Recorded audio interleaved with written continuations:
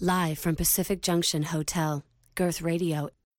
Hello, Charles. Hello. How are I'm you? speaking to you on World Book Day today. We're talking about The Little Prince, and it's World Book Day. Oh my God! I'm sorry. I didn't even realize that. Yeah. That's perfect. Thank you. Yeah, so World it's like Book Day is huge. Good timing. Yeah, Yeah, perfect timing. Yeah, it looks like I set it up on purpose, but it was the way it did. So, can you introduce yourself? You do a couple of different things on your business card. So, Yes. introduce yourself and what your Little Prince documentary is about. Yes, my name is Charles Officer. I'm a Toronto-based filmmaker, writer, producer. I worked, from fiction films to documentary to, episodic television.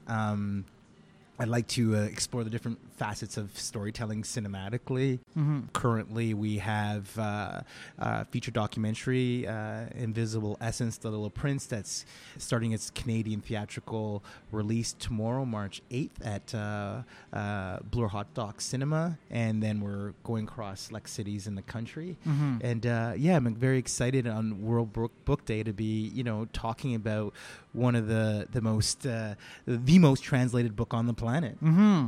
There's always a period of time when somebody says, like, and I've seen you in older interviews too, you kind of mentioned that people ask you your next project and you're like, I'm working on a Little Prince documentary.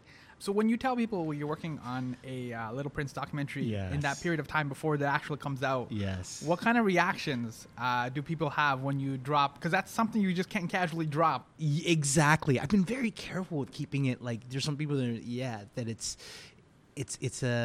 I don't want to say too much, but and then also because you're such in that process, and I think my the challenge or the conflict or the fear around even accepting and going into this place was like the constant thinking of like, what am I making, and how are you making a documentary about a book? Mm-hmm. Like, I'm not doing an adaptation where there's going to be actors and things, and there's been so much material also has been done, and I'm not making a biography, and I'm like, want to focus on this book, and it was, I cut it in a minimum because I didn't want to unravel this sort of layers that I was going to be exploring.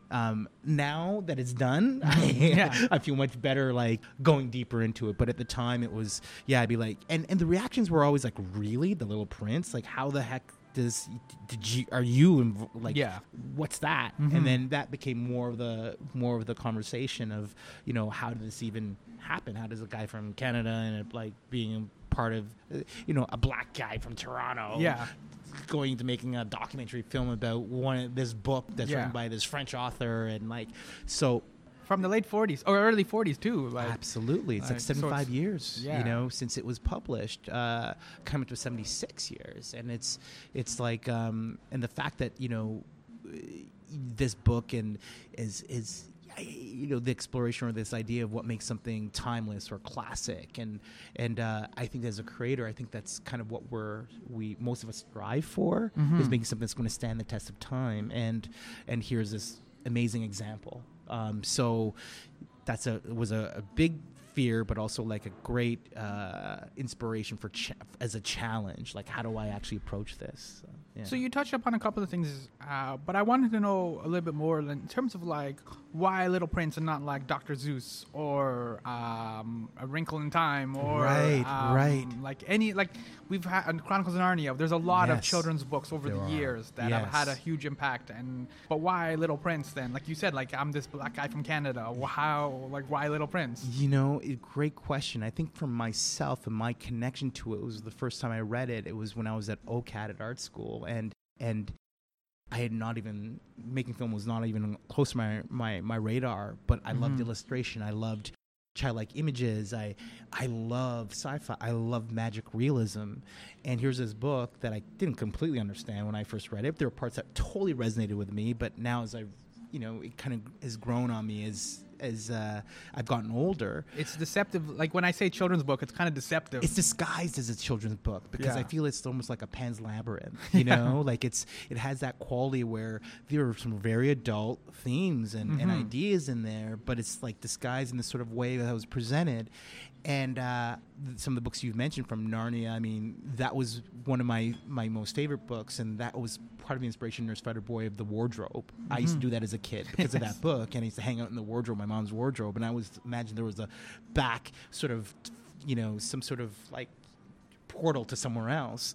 I never found it, but that's disappointing. Your mom's got a terrible wardrobe. I know, right? She didn't have the real one. Yeah, that sucked. But the thing that I think set Le Petit Prince apart for me than those other books again was it's tight. It's this novella, and again, like, not that those other books don't touch on magical realism, but again, it's like it's going to this sort of space of transcendence, like actually the character and these sort of non-judgmental experiences that this character goes through, and as you're looking at it deeper, it's like, you know, the aviator is never on, like, shown, like so it's that perspective. It's that I felt like, oh my God, like, this is a singular sort of piece where the person reading it can really put their perspective into this and have this relationship with this character, rather than reading about a character having all these relationships with other things. I mean, it happens, but I thought there was something special about that. And sometimes the personal can become universal. I think it does, and I think we hear that sometimes. I've been trying to stress this as well. Like, being more specific is more universal. But the thing that set it apart for me was that there are things I've heard about these authors, from Travers to, like, all these other people, whatever, that these famous authors, I didn't know much about Saint-Exupéry. And so my fascination was, okay, what was this creator, this artist's experiences, and how did that feed into this piece of art? And then that's when I started to, like, oh my goodness, this is why I feel like this book, the real deciding click for me was he wrote in a time of war. And looking at our time, and when I first started the project, and the changeover from Obama was coming to the end of his term, you know, Stephen Harper is coming to the end of his term. So there's this kind of crossover turning where we're getting Justin Trudeau, and we had no idea. And I was warning people from when, you know, Trump, like, if we don't take this seriously, shit's going to happen. Anyway, I felt like, what better time to explore this book, because its messages, you know, than now. Yeah. So I noticed that there's a lot of parallels between you as a documentary filmmaker and what The Little Prince does in the story. You go around and you observe culture, right? Because, like, for this documentary, you talk to a ballet dancer, a poet, director, a writer, and, like, lots of different creative people. Yes. So did interacting with all these different cultural creators, did it impact your creativity or shape your creativity in any way? Absolutely. I think it was amazing, from Mark Osborne to Guillaume Coté, Rupi Kaur, you know, amazing biographers, Ellen Vercondelet, Stacy Schiff, Adam Gopnik. Like, there's some amazing thinkers and people who putting things out in the world with a lot of feeling. Yeah. You know, they feel things, they see, they observe. And I felt like, you know, this, with our minuscule budget, it was very critical for us to get around the world, specific places actually where actually Saint-Exupéry touched as well. Like, you know, France, New York, Morocco, like the Saharan desert. Like, there were very Long Island, like there's specific places, Quebec, you know, each individual had such a profound effect, and I feel like that was the honor of spending time with each and every one of them. That the whole idea, even around, you know, Sahil, this young boy, and this Braille version of Le Petit Prince that he's feeling through because he's blind, is that it wasn't until I was in New York, I had this idea, and I'm talking to Mark Osborne. I'm like, because I'd be asking everybody about vision and sight, and how would we be in this world if we couldn't see? Would it be less sexism? Would there be less racism, less violence? How do we operate if these things that we rely upon so much, our eyes, if we didn't have them? Like, we'd be relying on different things. Right. Would we be calling, you know, people certain names? How do we be operating? And I told him that I found this 7-year-old blind boy that's going to be my contemporary Little Prince. And he, like, stopped us. He stopped me in the middle of the conversation while we're rolling camera. He goes, I'll be right back. And he goes to his basement. He comes back with this box and unfolds and shows us this limited edition of this Braille version that Claude Guérin, this incredible artist who is blind from France, has created. And he says, you have to give this to this little boy. And up until that point, I was like, okay, I only wanted him to be, you know, reading Braille, some, like, version of it. Yeah. So that was a massive influence. It became a part of the film. Like, we see that book and that tactile thing, and it was out of that conversation. I think getting a sense of it's not in the film too much, but we talked a lot about those artists' process and how it relates to and their inspiration from Saint-Exupéry's work. Rupi Kaur, this incredible poet and illustrator, and how succinct she can be with, like, you know, a line and the emotion that she gives off, and very sensual too. Very sensual, and I feel like, okay, this is my connection. You know, I was lucky that I reach out to people that inspire me, you know, who I really respect, and so they all, you know, having one film where I can connect them all to this one piece was like, it was kind of magical. You mentioned Sahil, the blind boy. You actually have a number of children in the documentary who have learning disabilities. Yes. Sahil is obviously blind, as you mentioned, right? Why did you choose to document their reactions to The Little Prince?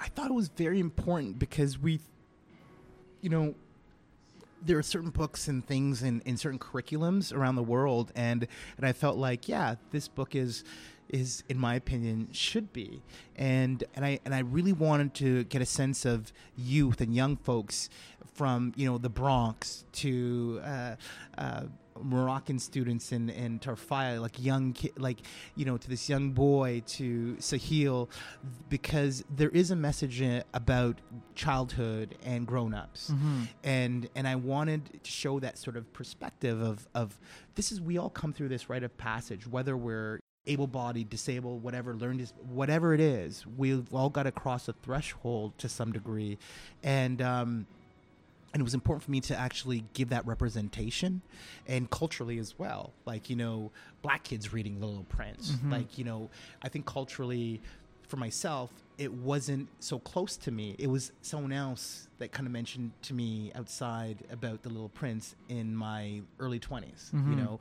it wasn't like in our cultural sort of, you know, canon. So I want to expose that to others, that I also felt like the school also in the Bronx where all these children have learning disabilities. Majority of them, it's visual, but some are hearing. Some, like, there's all kinds of things. But can they feel this story? Because I feel like this Le Petit Prince is wrapped around feeling, which is, I think, what I love for the youth and young folks to actually learn more about and be able to identify how they're feeling.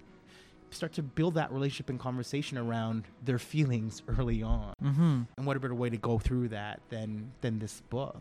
Well, and it feeds into the opening scene, which is, and you just mentioned this too, with the question of, like, this idea of being visual and the narrative that we feed in with our eyes.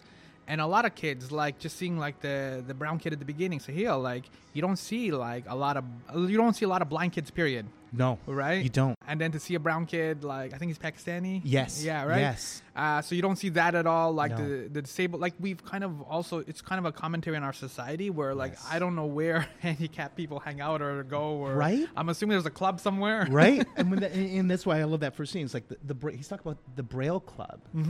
The Cool Kids Club, The I Cool think Kids called. Club, he wants to call it, right? I was like, oh, can I join? That sounded actually kind of fun. It'll be very cool. But it is, I mean, there's a whole culture there that, again, in our able-bodied kind of quote-unquote society, that there's all kinds of people out here that are have thoughts and dreams and need to function in the world. And it's almost like, yeah, like, where are they? We don't we talk about representation right now so much, and there's mandates and things coming out with gender parity and diversity and stuff, and we're leaving out a whole body of our human existence that are judged, that are treated differently, that have, like, you know, multiple struggles compared to what you and I have. Yeah. And so I very much want to look at that sort of layer of our humanity, of, like, who we exclude, because this child is visually impaired. There's these ideas of, like, more focus on their disability rather than their abilities. Like, they're so able and they have so much to offer, but we, because we're able-bodied and whatever, like, focus on, like the disablement. Yeah. And I'm like, that's just one thing. Like, is a physical disablement, like, comparable to, you know, someone who's, like, a complete jerk and has no soul, Mm-hmm. like that's a disabled man. Yeah. You know, someone who's like treats humans like in a certain way. When you're seeing this kid who also navigates the world by feeling and is open and is like curious and more exciting to actually be around than quote unquote able bodied. Yeah, I think part of it too, it actually feeds into the themes of The Little Prince, because a lot of times when you hang out with somebody who's blind or deaf or whatever, it makes a lot of people feel uncomfortable because Exactly. they don't know how to, like, you know what I mean? It's the dumb thing people do when somebody's blind and they start raising their voice. Right. They start raising their voice. Exactly. And I'm right? like, you're an idiot. They're blind. They're blind. like, they can hear. They can like, hear. Right? Like it's this thing, or yeah, exactly. What we assume is a way that, you know, and it's amazing. And again, it is trying to find comfort with humanity. Like, and I think that's what divides us. It's like, you know, a religion or a man-made idea of what that is. And if we get past that and that core of it, it still come down to the human existence and the human experience and what, you know, this thing that beats inside of our chests. And but we get so uncomfortable, you know, because there hasn't been inclusion. Yeah. We've been, okay, this person is like this, they're in a wheelchair or this. It means that they can't do these certain things. It's like, no, man, it doesn't take away their soul. It doesn't take away their brain. It's like they're active. Yeah. Yeah. I have a friend who's blind, completely blind. He's got the stick and the whole jazz. Yes. And he recently went to Chicago. And when he came back, I ran into him. And I said, yo, how was Chicago? And I'm like, did you get to do any sightseeing? And I kind of winced because it's like... Yes, right. I don't know what's the other word for sightseeing. I couldn't think of it for a second. And he laughed at me because he couldn't hear my little uncomfortableness. Right. And he goes, yeah, Chicago is really nice. They have really smooth sidewalks.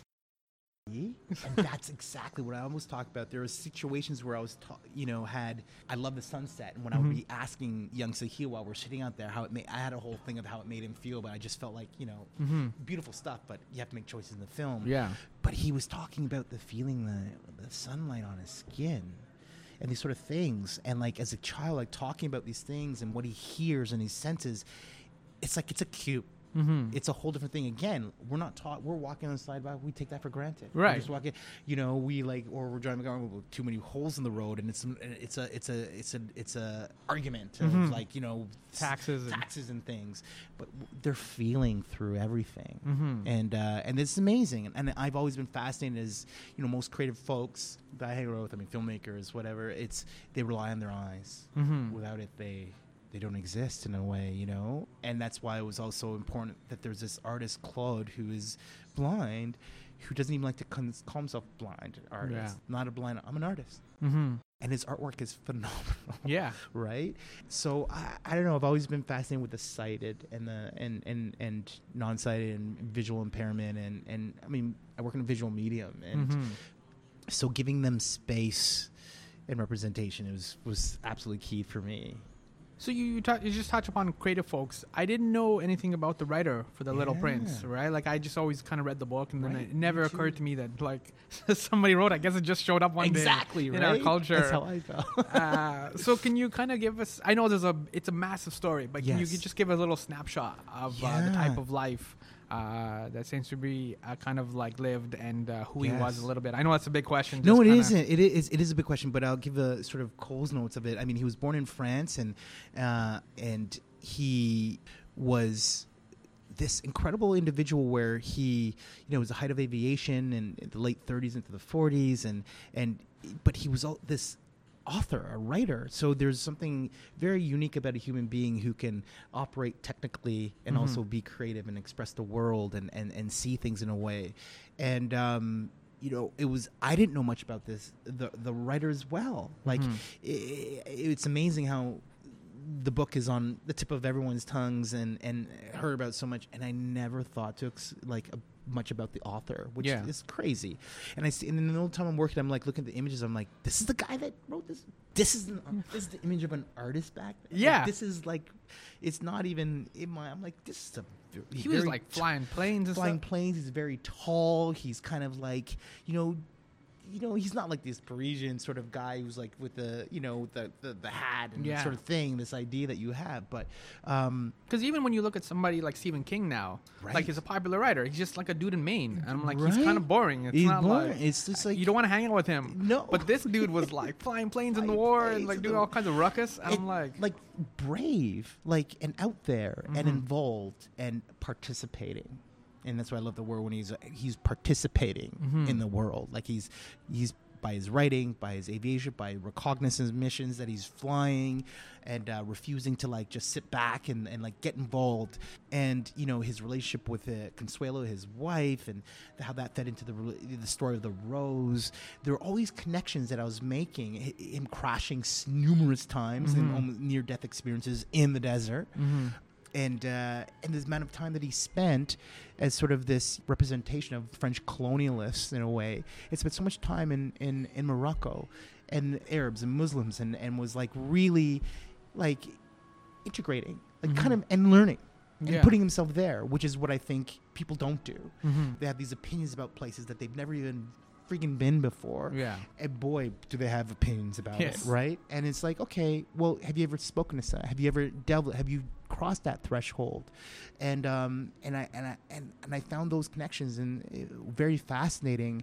He experienced death at a young age, so he lost his father and his brother he was very close to. And I think that as well, like some children, some of us have these experiences at a young age that force us to deal with some things that are quote unquote grown up things or whatever early on. And again, I think he felt so much and was sensitive to the world and what was happening, and I feel like those are the kind of artists that I feel like they found in a time of depression, in a time of like what's going on in the world, and they found some way to document that time that is kind of timeless and a reminder, but still find some sort of hope in it, and so.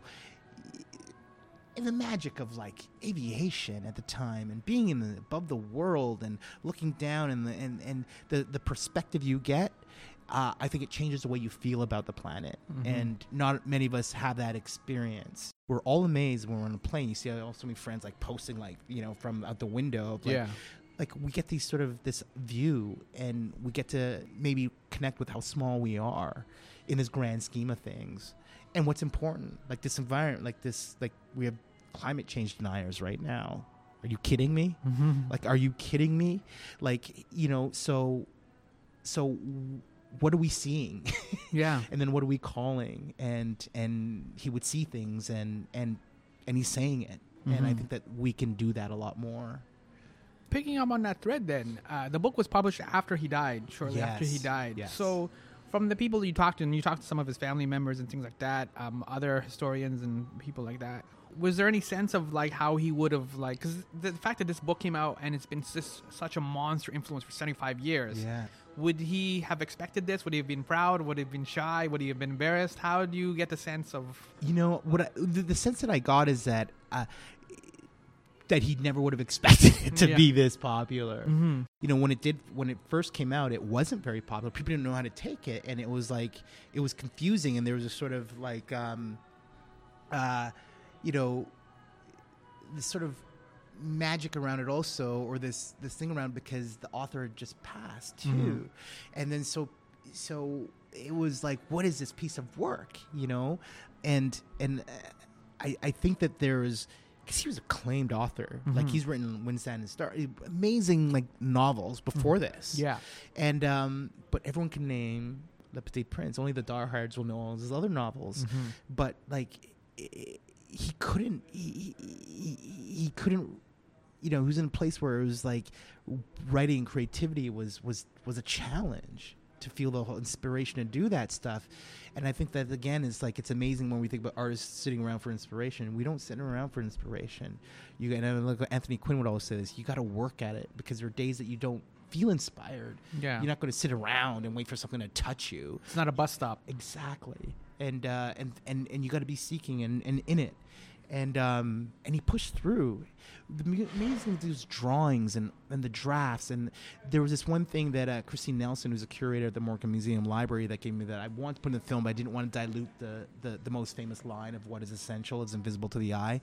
But she handed me a list of all the variations before he got to that line. Oh, wow. See, what people don't take for granted is like writers write drafts Yeah. to get to the final. There's an editor, like there's so much work involved, and to read some of these lines are amazing. But I was like, okay, I don't want to dilute like this one main line. It's kind of a cool thing to talk about after, but that's the kind of investigating he was doing on just a line. 25 versions of one line. Yeah. You know?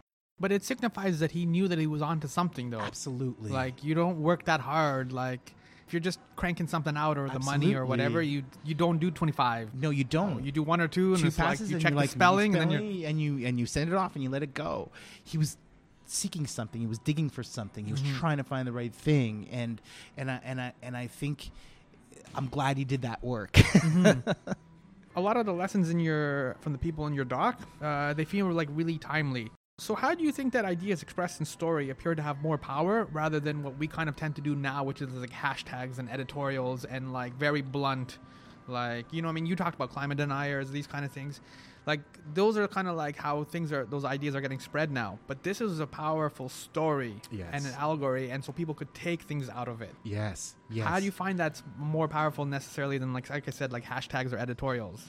Great question, because it's also how I feel it connects to like how Saint-Exupéry disguises these issues and these stories like through this sort of childlike presentation. I think allegories and thematic ideas and reflective sort of scenarios and shaping a narrative that can speak to that, I think it also allows a space for that individual to not feel like threatened or put in this sort of place. Like even the Little Prince, like he doesn't judge these characters that he goes and meets, although they're like, what are you talking about? You rule, like you're the only person on your planet, king. Like what is this sort of thing? You're like, you know, you own the stars. Like you wanna like own that, like something that belongs to all of us, you know, and so those sort of like, you know, the little clip in the film where I found from the 1974 film where the king is talking about borders, and I'm revisiting this stuff through the archive, and I'm like, that's a massive conversation right now. Like that borders have to exist because I need to be this, you know. Borders have to exist for a certain reason, but for the right reasons, you know. And it's such a conversation right now that I feel like these sort of allegories are these sort of reminders about these pitfalls that we fall into as human beings never go away, and we're all going to face them. So I think it's less than the buzz and the hashtag of like telling people like what's up. That the beautiful thing about art and creation and its films and novels and paintings and music is that it can communicate things to us that can penetrate a little further than feeling like attacked or threatened. And story, we love stories. I don't care, like, you know, if you're a white supremacist and whatever. Like, I do care. Yeah. But I'm saying, like, there's a narrative that everybody can kind of learn something through, and I think that is more the key to actually finding commonality. Is like, let me tell you this story about this, rather than tell you that you acting this way is like oppressive or whatever. Let me tell you a story. We've seen that with like when people hashtag like Black Lives Matter, and then there's always somebody who does White Lives Matter, and then it goes back and forth. And I'm like, white people are obviously in poverty and they're dying as well too, right? So it's not like it's just you know what I mean? But I understand the black situation is different, and so you need to bring attention. But what you're talking about is like, let's ignore that stuff and let's focus on the story, and then that can inspire. Because the stories humanize us, right? Like if there's a human in the center of it, an experience. I'm not saying that people don't deny you know, someone comes out and expresses their lived experience, and people are like, you liar. Who the hell are you? You're a racist. Instead, it's like, no, I just actually was talking about what I experienced. And why does my life experience offend you so much? Why do you take such, like, you know, resistance to what I'm telling you? Why are you affected that way? Because there are things that you haven't reconciled with, in your own ideology of what this issue is. And if you take a moment to listen, if we can listen to each other's stories and our experiences, listen to them. Yeah. Listen to them. Take them in. Instead of wanting to cut off and create a different ending or a different outcome because you don't want to hear it. It's I think story is what connect us. Yeah. It's very much like the Aviator when he was fixing the plane and he was annoyed with the Little Prince. Absolutely. Right? He's like, look, I'm dealing with a real issue here. I don't you know what I mean? Like black people are doing this, or like gay people need this help, or like whatever it is. Yes. I'm dealing with a real issue here. I don't have time for you. Yes. Right? And the Little Prince is like just talking about sheep and like little right. It seems very like you don't understand the gravity of the situation. Exactly. Right? Exactly. But it was the Aviator wasn't listening. He wasn't listening. And then once it's like there's something to be learned when we take a moment. Not that everyone has all these profound things to say, but I think I use this sort of example of there's a kid at the corner of Yonge and Dundas on the corner in front of the Eaton Center, and he's spewing out all kinds of philosophical or ideas and things, and people be like, oh, that kid's so cute, oh my gosh, you're really smart, whatever, this, that, or it's like, oh my gosh. And then you put that it's a grown person with a little shabbier clothes saying the same things, and they're like, that person should be institutionalized, you know? I'm not saying that we don't, there's a mental, but you get what my point is that our ability to listen and who the message is coming from is there's so much judgment placed on that doesn't allow folks to absorb properly. And I think that in our current time, current times are current times, but not that these issues haven't been going on, but I live in this time now, and I do want to see that acknowledged, where the space and this idea of actually taking in experiences to a certain way and listening. David's got to listen to the experience of this little kid who's like, pulling on his leg and saying, hey, like, actually maybe things are going to be okay. Like, what about this thing, and the wise child, the wisdom. You mentioned the current times. I want to close. I'll get you out on this question. This is a bit of an unfair question, so I apologize, but you're doing really well. So I love the setup. But like in the last year or two, last couple of years, we've had a real celebration of Mr. Rogers. There was the bio. There was a really problem in the documentary. There's a fiction film that's being made right now. Yeah, with Tom Hanks. Yeah. Brian J. Jones has a Dr. Zeus biography coming out in May of this year. I didn't know that. Yeah. And Little Prince, as you said, is turning 75, 76 years old now. What is it? Is this a current trend in our society reflected on the current times where like we're trying to retreat back to childhood, back to curiosity, back to simpler times? Or is this all just a coincidence and these things just, that's the way it kind of goes? I think I'm not sure if it's great. I think there's an energy between artists where I was just saying that, for every one idea, there's like probably like, at least 20 people minimum around the world that's thinking of a similar idea.